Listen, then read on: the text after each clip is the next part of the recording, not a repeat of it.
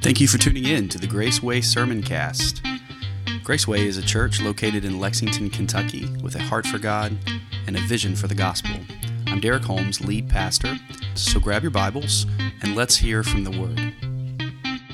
I invite you this morning to turn to the book of 1 Kings, the Old Testament book of 1 Kings, chapter 19. And we're going to be looking at verse 1 through 18, almost the entire chapter of 1 Kings today together.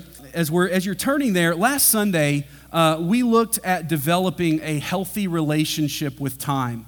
After the service was over with, honestly, sometimes you get good response to messages from people who say, man, I really enjoyed that message, or I really needed that message. That one happened to be one that a lot of people said, man, I just personally felt like I needed that and really enjoyed that message. But then there's also, I know this, that for every person that hears something and thinks, man, that was good or that was encouraging, someone else might be sitting there thinking, that wasn't as encouraging to me because I'm in a different place spiritually. And so many of you may have sat here last Sunday and thinking, great, managing my time for the glory of God and for my good, that's just one more thing in my life that's broken that I need to get together. Add that to the list of things that I need to fix. And I want to present to you this morning that you are looking at it all the wrong way. There may be some things in your life that fall short. There may be some things in your life that are broken. Actually, according to scriptural truth, there's a lot of things in our lives that are broken. None of us have arrived. All of us are broken. All of us fall short of the glory of God. It is only through Him that we are made anything in Christ. And so yes, all of us are broken. All of us have some degree of brokenness in our life. But if you're trying to fix it on your own, you're going to the wrong source. Because fixing and healing and restoration only happens in the power of God. You see, you may feel like this morning, I'm at my limit and I'm barely holding it together. And maybe feel like you're about to just throw in the towel, or you want to run away, or you're wanting to give up on something or someone. This morning, I want to kind of flip the table a little bit on the optimistic nature of the message last Sunday and kind of look at the reality and address an elephant in the room. Is that burnout and depression are real things, aren't they? And I believe that His church, His embassy of heaven, needs to be a place where we get real with the struggles that we go through, with the things that we face, because we are healed in the name of Jesus, but we are still living in a place that is shattered and broken by sin. See, if somebody told you that you get saved, all your problems are going to go away, you're not going to have any more struggles, they lied to you. Because salvation is not a call to just have all your problems to go away. Salvation is a call to take up your what? Help me out. Your cross and follow Him. Christianity is sometimes difficult. And Christianity and living your faith will sometimes lead to you wearing down and wearing out. That's why it's important to know, where do I go for my strength? And if you're trying to find it just in yourself, you're looking in the wrong place. See, stress and anxiety and burnout are at all-time highs today. Statistics report that people are reporting stress-related illnesses and stress-related things, mental illness and burnout and anxiety, and all of those things are taking place. And just because you're a Christian, don't buy the fact that it will make you immune to those things and to those effects. Matter of fact, living with an intent to bring glory to God in a world and in a culture that is bent against God and His kingdom is going to bring in more pressure for us to conform to the way of the world. Therefore, our life as a Christian is going to get tougher. Jesus said, if you follow me, you will suffer persecution. If you follow me, you will suffer hard things. Add to that the truth that there's a pressure on a lot of people that they put themselves under as Christians. I believe that being a good Christian means I have to have it all together at all times. See, I live under that pressure a lot of times. I think as a pastor, I need to have it all together all the time. If I don't have a smile on my face, if I am not like walking on cloud nine all the time, I am failing in some way. And the truth is, there is nothing that I will face in this world that will ever defeat me in the name of Jesus Christ. There is nothing. He has promised that I'm indestructible until He is finished with me. But the truth is that as the fiery darts and as the things come, things begin to take its toll. We have to understand that God's a triune being, Father, Son, and Holy Spirit. He's one person existing in three distinct entities and in three distinct ways. We are developed and we are created in the image of God, which means we're triune existence as well. We are made of mind, body, and spirit. And all three of those aspects of us can be affected by burnout, by depression, by exhaustion, by fear, by all of those things. Your body can have physical effects to fear and anxiety. Your spirit will have effects, will respond with effects to fear and anxiety. And it will lead to eventual burnout. It leads to this idea that I just can't go on. I just cannot continue like it is. And if I see it continuing to come, I just want to run away or I just want to check out. Unfortunately, that is where so many people get, even in their walk with Christ sometimes. You see, but we see also examples, and we think, man, this isn't normal. And a lot of people are left sitting there thinking, and they're sitting there on the verge of spiritual burnout. You're sitting there in spiritual downcastness, as the Bible says, or depression. And you're thinking, I'm the only one, because that's what Satan wants you to think. I'm the only one. Well, let me call your attention to a few examples from the Bible of people who went through a period of spiritual burnout. There was Paul, who said in 2 Corinthians that he was troubled in every way during his missionary journeys. There was conflict coming from the outside, and there were fears and trouble welling up from the inside. That means he was going through just emotional and spiritual and mental torment in his service to Christ. The book of Lamentations, written by the prophet Jeremiah. Jeremiah is known as the weeping prophet. He was just constantly just an emotional wreck in the job that he was called to do for Christ. The best example that we see of spiritual burnout and depression is probably the text that we're going to look at in the prophet Elijah in 1 Kings 19. So as we begin to read this morning, here's two things I would like to accomplish in the time that we have together this morning. This is probably not going to seem like a sermon like I normally preach, as more of it is going to be more like a Bible study as we look verses by verses and pull out these points that we apply to our lives. So if you are in that period right now where you feel like, man, I can't find passion, I can't find zeal, I can't find energy, I look at all of this and I look at my spirit of worship and I look at all those things and I think I'm just lacking something. I need a touch from God. This message is for you today. This message is for all of us today. The first thing I want to try to do is identify the marks of spiritual depression and burnout.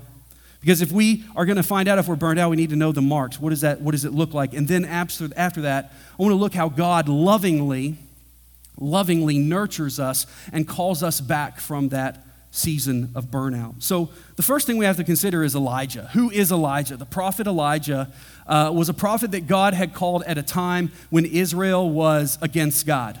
The leaders did not do what was right in the eyes of God. They did what was right in their own eyes, and it always seemed to lead to a problem. He served God faithfully for a really, really long time. He'd been living life for God's glory on full tilt, and he was at the point of being tired, physically and spiritually exhausted by the time we come to our text in chapter 19. And a couple of things that had happened leading up to chapter 19. God had sent him to King Ahab. And Ahab was bad enough on his own, but he had his queen named Jezebel was also wicked as well. The Bible took note to mention that as well. The Jezebel was wicked too. And he was taken with a message from God to these two royal figures that God was going to punish their evil by sending drought to the land.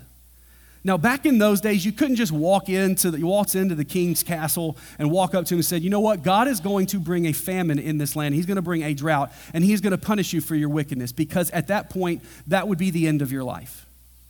So Elijah goes marching in to obey what God had said, and he goes in and he says these things, and all of a sudden, they're like off with his head or whatever it is that they say, and they seek out to kill him, and he has to go on the run again. And he goes and he lives by this little brook called Cherith, where God helps him out, but he has to continually keep moving and moving and moving to try to escape those who were after him. He was forced to camp by this creek, and then that creek moved up or dried up, and it eventually had to move on. He's continually packing, and he's unpacking everywhere he goes, and it does not necessarily tend to provide rest in your life and relaxation for your mind and your spirit.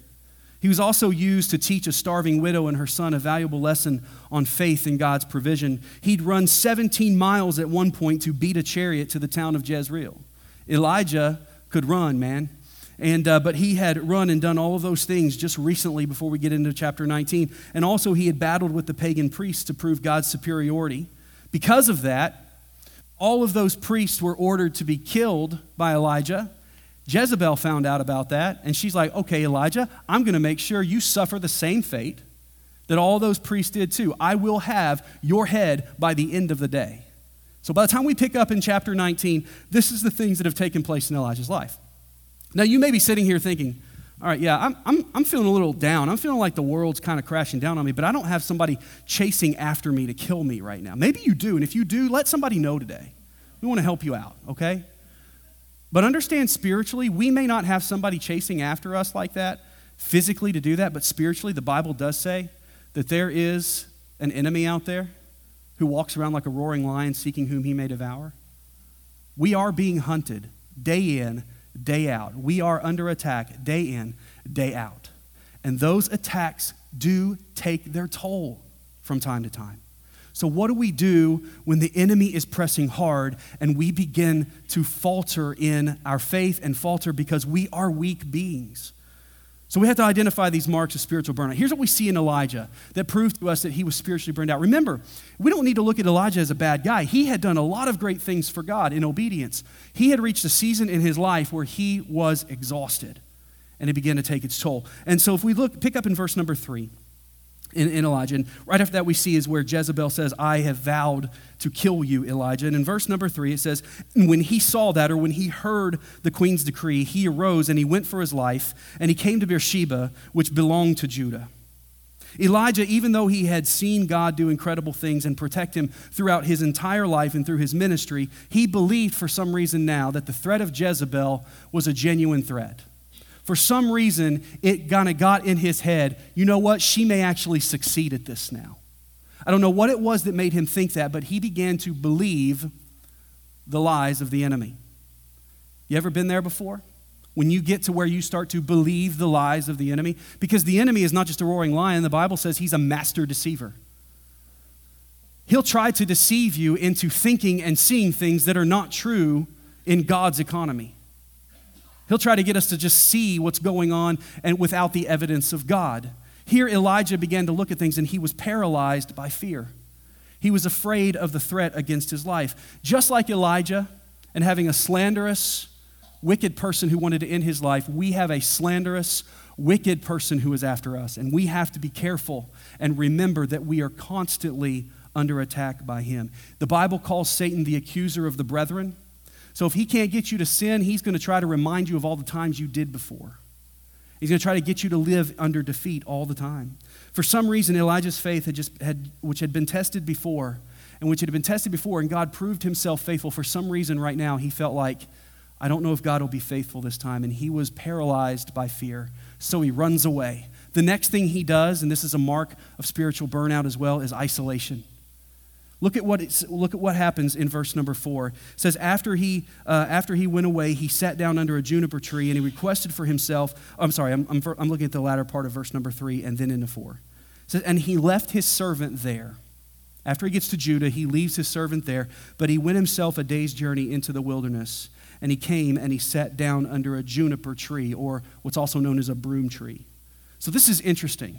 Maybe it's to protect his servant or his assistant that's traveling with him, because he's thinking, I'm not going to bring death upon you. If it's coming to me, I'm going to be the only one that dies. Maybe he does it as an act of protection or whatever. But Elijah is so far down and so far beaten down and so far paralyzed by fear that he says, there is no one and nothing that I need around me because nothing can help. This is one of the signs that we are in a downcast and a downtrodden state, is when we think that we are abandoned and alone and we begin to drive everyone else away. It becomes a self-fulfilling prophecy, doesn't it?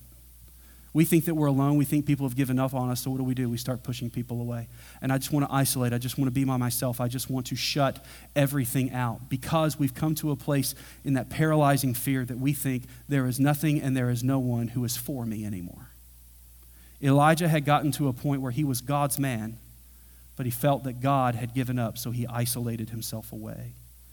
If you're experiencing feelings of burnout, you probably feel this morning like you just want to be alone, holed up somewhere, not being bothered by anyone or anything, because it is that unspoken urge to find departure and to find rest. And understand that is a natural occurrence when we are approaching a state of weakness.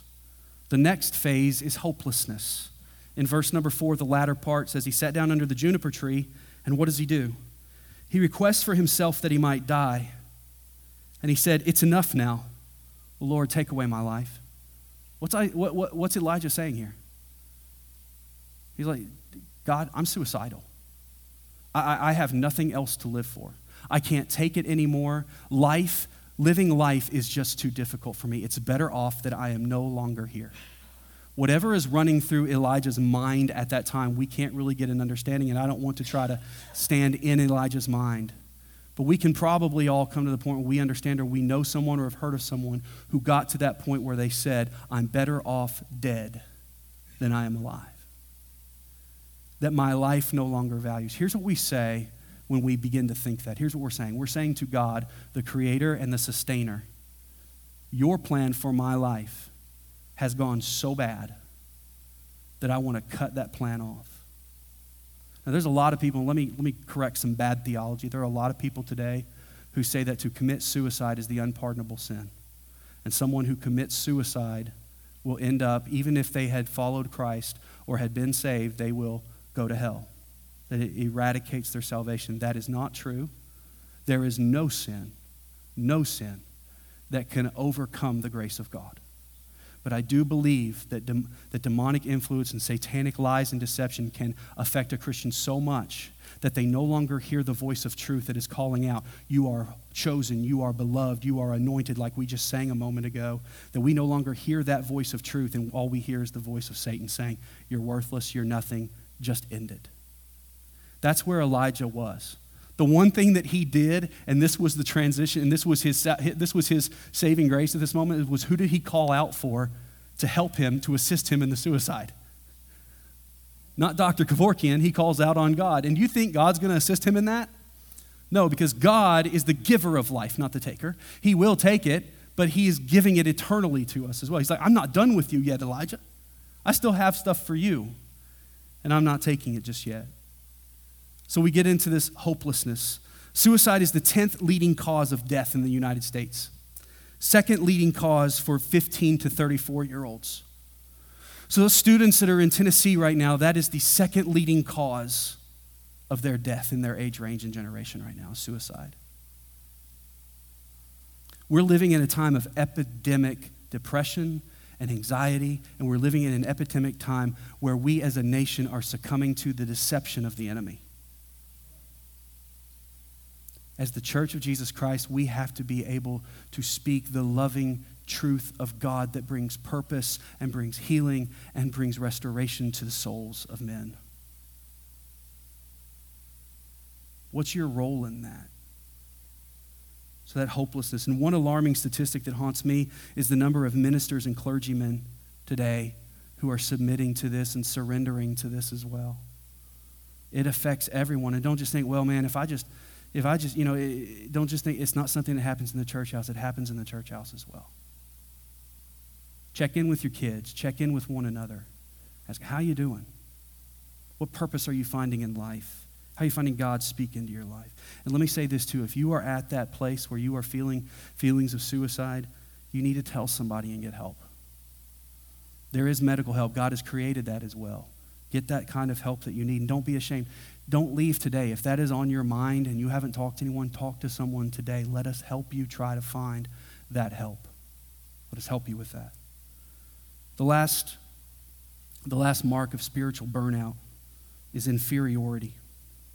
Verse number 4, he says, "O Lord, take away my life." And why does he say that? Why has he gotten to that point? He says, because I'm not any better than my fathers. What he's saying there is, I've looked at and I've compared myself, and I'm so beaten down with guilt and shame of having fallen into despair and burnout, because he saw everything beginning to fall apart and everything he tried to do. In Elijah's mind, there is no one who is following God at this moment. Jezebel and Ahab have won, and God has lost, and God lost because Elijah wasn't good enough. That's where Elijah had come to. Anybody ever been there before? You ever put that kind of our pay scale? God is the one who holds everything. I'm the one who has to hold it all together. Remember, that's way above our pay scale. God is the one who holds everything in his hand. But Elijah had come to this feeling of inferiority. I am no better than my fathers. He got there by playing the comparison game. See, Elijah's relationship with God had become production-based. He had been a machine for God, man. He had done some amazing things. God had put him in the position of a lot of miracles. There was a famine, and God used Elijah to pronounce for rain to fall again. So a lot of people looked at Elijah and thought, this dude has got some power. This dude is near to God. And Elijah got to the point where he liked that, and he started reading his own press. But on that came a lot of pressure too. He began to think, if I'm not producing and if I'm not doing amazing, miraculous things and God's not using me to do that, he's mad at me or something is wrong here. I got to get back to that. And he's grinding away and grinding away and grinding away. And God is in a season right now where he's saying, we're not going to do much. Just wait. And Elijah can't handle that. And he got there by playing that comparison game. He wasn't better than his fathers, which meant that he's sitting there under the tree. He's comparing himself to all the people before that he respected or admired, and he said, I can't be like them. I'm not doing what they did anymore. I'm worth nothing. In the church, there is a great temptation for that to take place. We'll look at one another and say, man, brother so-and-so or sister so-and-so, man, they look like they've got it all together. Why can't I ever seem like I got it like they do? And we'll play the comparison game. Especially in a day of social media, it's easy to look at people on Facebook and look at their filtered lives on Twitter and Instagram and think, man, why does my life not measure up like theirs does? And all that begins to play in, and then I get this feeling of inferiority. And what you've done is you've bought the lie that your value is less. But here's what the truth of God's word says. For God so loved the world. That's that whole world, that cosmos, all of mankind. He loved us equally. You are no more or no less valued than anyone else that you sit beside. It doesn't matter how they're producing or what you seem to be producing. You are no more or less valued in the eyes of your Creator than anyone else. God is not willing that any should perish, the Bible says, but that all should come to repentance, that he is not a respecter of persons. He loves us all equally. And that equal love is more than anyone else can love you. If they were to combine all the love in the world, God loves you more than that. God will never give up on you. He will never look at you and say, I'm done with you. I'm through with you. It'd be better off if you'd never existed. But Elijah was buying all of those lies. So he had all of these marks of burnout. But then we see something amazing happen. God ministers to Elijah at this time.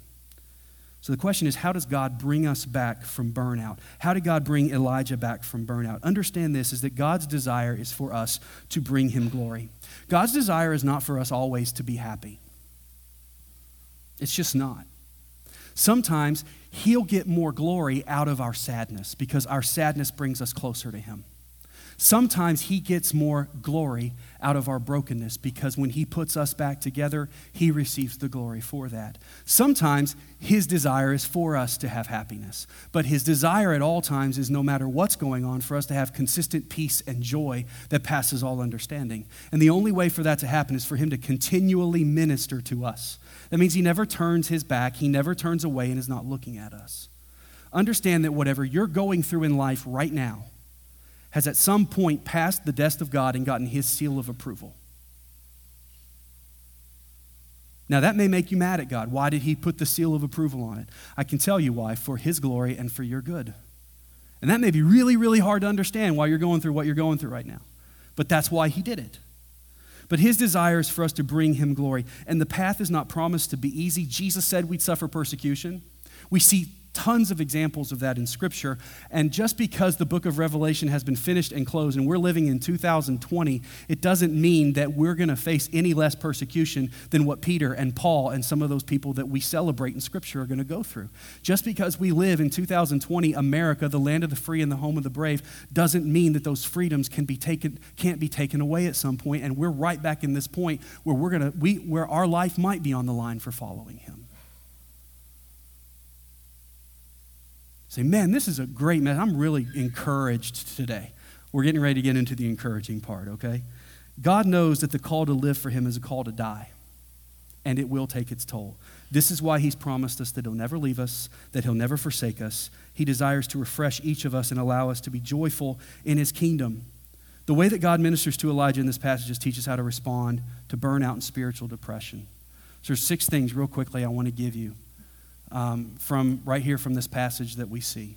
How God ministers to Elijah, I believe, is points that we can take when we're facing burnout to try to apply in our life. First of all, God calls us and asks us and models for us to get some rest. Say, man, that's really, really practical. It is. I'm not just talking about physical rest, though. I'm talking about emotional rest and spiritual rest. A lot of us are good at physically resting, man. We live in the age of Netflix and chill and binge watching. We're good at physically resting. Mattresses are like, they're making them a science now. They've got machines to help you sleep better. They got all kinds. You can put on your watch at night and it'll monitor how you sleep and tell you what you need to do to get better sleep. Physical rest, that's one thing, but emotional rest, mental rest. We have these little devices now that make it really, really hard for our mind to shut off, right? And when we're bored or we can't sleep at night, what do? Go right to this and we'll kill some time. And what it does is it completely invades what the Bible says God speaks to us through. A still small voice. And when he says in Psalm 46, to be still and know that he is God. Get some rest. Look at verse number 5. It says, and as he lay and slept under the juniper tree, behold, an angel touched him and said unto him, arise and eat. And he looked, and behold, there was a cake that was baked on the coals, and a cruse or a pitcher of water at his head. And he did eat, and he drank, and he laid him down again. Dude is getting some naps, all right? So this is the dream, the Baptist dream. Sleep, eat, sleep, repeat, right? All right? In verse number 7, and the angel of the Lord came again the second time and touched him and said, bless God, the same thing. Arise and eat again. Can I get a witness, right? Get some rest. And he says this, and here's why. Arise and eat because the journey that you're about to take is too great for you. When we are burnt out and we are downcast, the last thing we need to do is turn it into full tilt because we will turn things into a wreck when we do that. What God is saying here and what he modeled to us as well is that we need to get some rest. Most of us probably don't get the doctor's recommended amount, 8 hours a day of rest that we need. We operate under sleep deprivation. Anybody with me? If you have children, you operate under sleep deprivation. It's just a way of life. Or if your grandkids are with you for a weekend or forever, you have sleep deprivation going on, right? What happens in sleep deprivation? In certain stages, we begin to make mistakes. In certain stages, our moods become different, and we begin thinking, this is not me. Your spouse begins thinking, you're not the person I married. It's because I used to sleep before we got married. Now I don't. Spiritual rest is usually the last thing that we look to in our lives. In our busy and hectic lives, our spiritual side is usually the last thing that gets nurtured. But Psalm 46 tells us that we must come to a place where we are still and where we know and we rest in the fact that he is God and we are not. God invites us to shut down at times, spiritually. God invites us to do those things. Look what happens. He models rest to us in Scripture. God rested on the seventh day. Jesus, so many times in his ministry, he rested. He was in Capernaum. He departed to pray. He rested continually through his ministry in his humanity. A God who doesn't need to rest did because he knew that we needed to take that cue from him. He knew we needed it. In verses 5 through 7, Elijah's worn out completely. He's tired. He goes, he's run away, and it's almost like he cannot run anymore. He collapses under this juniper tree, and he says, I am done, I am finished, kill me. And in his waiting for death, he just collapses and falls asleep. And here's where we see God's grace and mercy. He sends a messenger that goes and fixes him a meal and wakes him up and says, hey man, you need something to eat. And then he eats and he falls back asleep again because his body just can't fight it anymore. The angel lets him sleep and he comes and he says, here, have some more food because the journey you're about to take is great. There's a couple things that really jumped out to me personally in here. Is that while I'm resting, God's still working. God's still got it. See, I get this feeling, I don't know if some of you do too, but when I am really stressed and when I am tired and I'm at wit's end, you know what I do? I don't rest. Because I think I got to work harder. I got to kick it into overdrive and do even more. I got to fix this somehow. When it seems like things are out of control, I got to fix this, and I got to fix this now. So I'll start spinning, and then what happens is mistakes come, and more more exhaustion comes into play. And things are 10 times worse. What God is saying, rest. And what rest teaches us is that we don't have to fix it all. God is still working his plan. He can handle it. While Elijah slept, God provided what he needed next. While Elijah took that time off, God was still working and doing what he needed to do according to his sovereign plan. And he was taking care of us. Resting gives God the opportunity to show you that he's there. It gives opportunity to show you that God is still there. Taking rest is something that we don't naturally do, but we must do if we're going to get in this for the long haul, because the Christian life is a marathon, not a sprint. Taking rest allowed God to insert himself into Elijah's predicament. In verse number 8 and 9, we see the second thing that we need to do when we're facing spiritual burnout, and that is get to God's presence. Where you rest and how you rest is important. I'm not just saying, hey man, just take some time off. Where and how you rest is vitally important, and this is where we see. We must rest in the presence of God. Look at verse 8. It says, he arose and he did eat and he drank, and he went in the strength of that meat for 40 days and 40 nights unto Oreb, the mountain of God. In my Bible, I've got that circled and underlined and highlighted. Oreb is the mountain of God. Oreb is really important. In just a minute, I'll tell you. And he came thither to a cave, and he lodged there, and behold, the word of the Lord came to him, and he said unto him, what are you doing here, Elijah? So after the rest, he goes 40 days, and he gets to this place called Mount Oreb. What's interesting about Mount Oreb is it's also known as Mount Sinai. Some amazing things happen at Mount Oreb or Mount Sinai. It was the place where God gave Moses the 10 Commandments to Israel, and he met with him while he was leading the children of Israel to give him advice and to give him wisdom. It's also the place where Jesus was believed to have gone through his fasting and his temptation for 40 days and 40 nights. It's also believed to be the place where Moses where the two messengers came down and at the transfiguration of Jesus Christ, Moses and Elijah, they came down and Jesus met with God there. So Mount Oreb is the place where people met with God.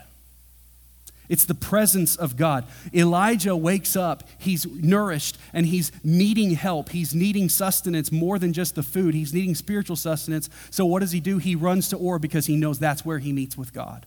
I want to ask you a question this morning. What is your Mount Oreb? Where is your Mount Oreb? Or how do you find Mount Oreb in your life? Where is the place where you meet with God? The place or the situation that you know you can go to because you know that that is the place where God meets with you. Not that he's not with you all the time, but that place where everything is shut down and shut out and God is there and you stay there until God speaks. Where is that place? If you don't have that, find that place. The smartest thing that Elijah did in his season of burnout was to get away from the junk, to get away from all of that and get into God's presence. See, before burnout, he isolated himself. He's like, everybody get away. And the only thing he wanted of God was to end it. Now, he wanted to get in the presence of God and hear what God wanted. So we see him beginning to turn around. So where's your Mount Oreb? Because I guarantee if you must find your Mount Oreb, because the third thing is desperately important. And the only place you can do the third thing is at your Mount Oreb. And the third thing is this: pour out your heart to God. Pour out your heart to God. Look at verse number 10. I love at the end of actually verse number 9 where he says, what are you doing here, Elijah? God shows up and says, Elijah, what are you doing? As if God needed to ask. God already knows. God already knows. So why does God do that? I think it's interesting because he's showing, I care. He shows up to Elijah and says, Elijah, what are you doing? He's showing, I care. And another thing he does is he calls him by name. He doesn't call him by his title. He calls him by his name. He doesn't say, what are you doing, prophet of God? He says, what are you doing here, Elijah? He individualizes him and he calls him out because he knows that Elijah has spent his whole life trying to be the prophet rather than just to be the child of God. A lot of times that's what we do. We spend our whole life in performance mode thinking, I got to be the Christian. I got to be the right Christian. I got to do the right things. I got to say the right things. And we forget that we are people healed by God. And when he died on the cross, he died not only for the sins of the whole world, but he died individually for you too. And he has an individual plan for you and for me, for his glory and our good. He called out to Elijah. He disarms Elijah there. And he says, Elijah, Tell me what's going on in your life. And boy, Elijah does it. Look at verse number 10. And Elijah says, I have been very jealous for the Lord of hosts. Basically what he's saying is, as King James's really nice way of saying, Elijah looking at God saying, where have you been? For the children of Israel have forsaken your covenant. They've thrown down your altars. They've slain your prophets with the sword. And I am the only one that's left. So this whole idea that you had for Israel, this whole idea that you had for a people of God, they ain't here anymore. I'm the only one that's left, so get me out of here. You ever felt like you're the only one that cares? You ever feel like you're the only one? It feels like everything else is just going crazy and it begins to wear on you. You feel like you're the only one and you're isolated and you feel like God's failed you. That's where Elijah's at right now. In Elijah's eyes, everything is falling apart. Everything he's worked for, everything he's lived for and invested his time in is gone. And Elijah feels like God has slighted him. And so he just pours out his heart. He pours out his heart. Now, as a prophet, he knows how to talk to God, and this ain't it. A lot of us might look at that and think, man, how disrespectful could you be to the Father God? But this was God already knew Elijah's heart. God already knew that this is what his heart was feeling. And we have to understand that. You may try to sugar up your words when you're praying to God or when you're talking to God. God already knows what's in your heart. He wants to hear us pour out our heart to him. Never make light of God's righteous nature as the God of the cosmos, but also never make light of God's loving nature as your heavenly Father. See, sometimes we go to extremes. We either think that God is too much of a pushover, or we think that God is just too much of a taskmaster. He's right there in the middle. He's a loving heavenly Father. Yes, he's going to guide us, and he has a plan, and it has to go his way, but he is also there and tending to us and nurturing us, and he will never let us go. The other thing that we have to do is learn to live without the need for the spectacular. Learn to live without the need for the spectacular. Elijah, as a prophet, had been given a front seat to some pretty intense things that God had done. He had seen God's power. He had seen God's miracles. He had been used to bring some of those miracles down. When he had the throwdown on the mountain and had calling down rain and fire with the prophets of Baal and all of those types of things were going on, he had all that taking place. Elijah was right there and seen that, and he had seen God move in mighty ways. He saw a lot more impressive things than we sometimes have seen. The problem with that was Elijah had gotten used to the spectacular. And he had gotten to a point where he believed that the only way that God is moving is when he's doing these spectacular things. But God doesn't just work in the spectacular. God works in the mundane, minute things of our life every day too. He's in everything. And he's working at all times in everything too. 1 Kings 19:11. So here's how God deals with Elijah. It's interesting. He says to Elijah, leave the cave. He says, go forth and stand upon the mountain before the Lord. And behold, the Lord passed by, and a great and strong wind rent the mountains in two, and broke in pieces the rocks before the Lord. But the Lord was not in the wind. And after the wind came an earthquake, but the Lord wasn't in the earthquake. And after the earthquake came a fire, but the Lord was not in the fire. And after the fire, a still small voice.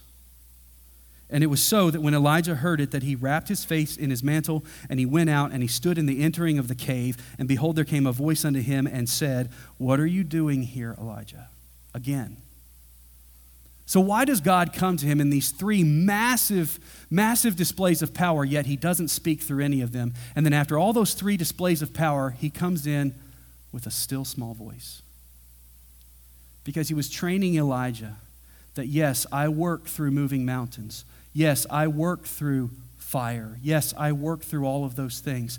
But right now in your life, I am choosing to speak in a still small voice, because what you need is not more hype. What you need is not more big stuff. What you need is to know and believe that I am here in the middle of the mundane, and that I am here in the middle of what you perceive to be your struggle as well. See, a lot of times when we're down, we get angry with God because we think that God's job for us is delivering us from everything immediately. And we set up God and say, the only way you can possibly work is to deliver me from this trouble. But God has promised us that his will is not always deliverance, but his promise is continual presence. He's constantly there.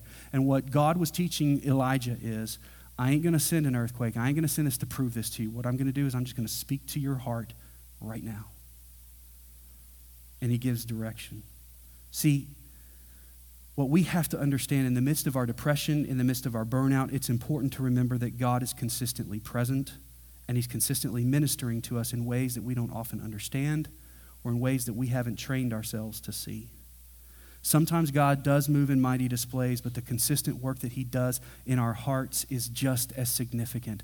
Don't make light of the fact that God speaks through this word every single time you open it.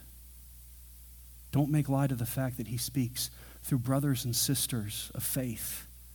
Don't make light of that. And that's what leads us to the next thing. God's advice is for him to go find community with other people. Find strength in community with other people. In verse number 16, or in verse number 15 and 16, the Lord said to him, go, return on your way to the wilderness of Damascus, and when you come, I want you to anoint Hazael to be king over Syria, and Jehu, the son of Nimshi, you shall anoint to be king over Israel. And then I want you to anoint Elisha, the son of Shaphat, and Abel-Meholah shalt thou anoint to be the prophet in thy room. Now that phrase right there means, I want you to anoint Elisha to be your assistant, your servant, the prophet in waiting. He will succeed you when your time is over. But what he is saying is, I want you to go and I want you to find faithful people. Because remember, what was Elijah's sadness over? He thought he was the only one faithful that was left. So what does God do? He says, you're not the only one that's left. Here are 3 men. I want you to go to them right now. And I want you to buddy up with Elisha. And you together are going to help to bear one another's burdens. And then, when the time has come, he is going to literally take your burden. He's going to take the mantle of prophet, and I'm going to bring you to me. This is the antithesis of isolation here, right?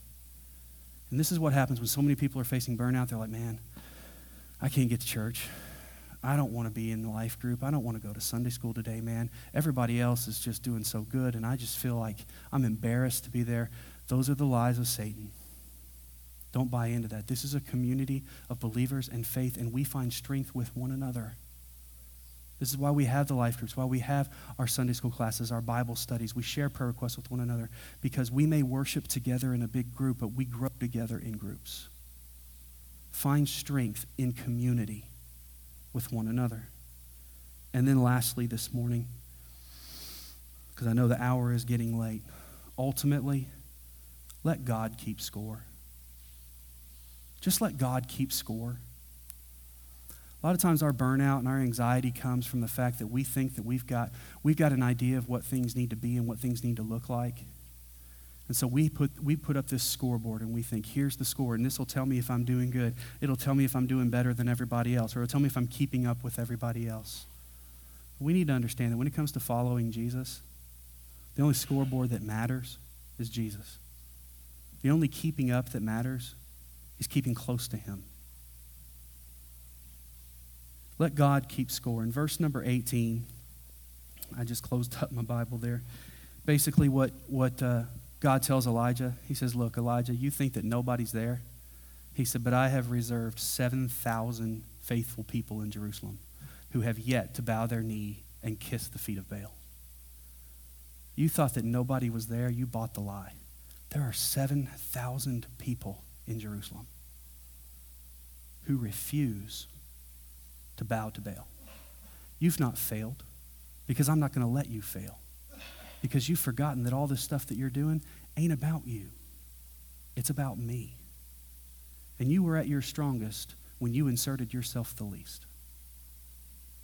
We develop these scoreboards and we develop all of these things that we think, man, this will tell whether I'm doing good. This will tell whether I'm a success. Let God keep score and check in with God frequently. Say, God, what's the score looking like?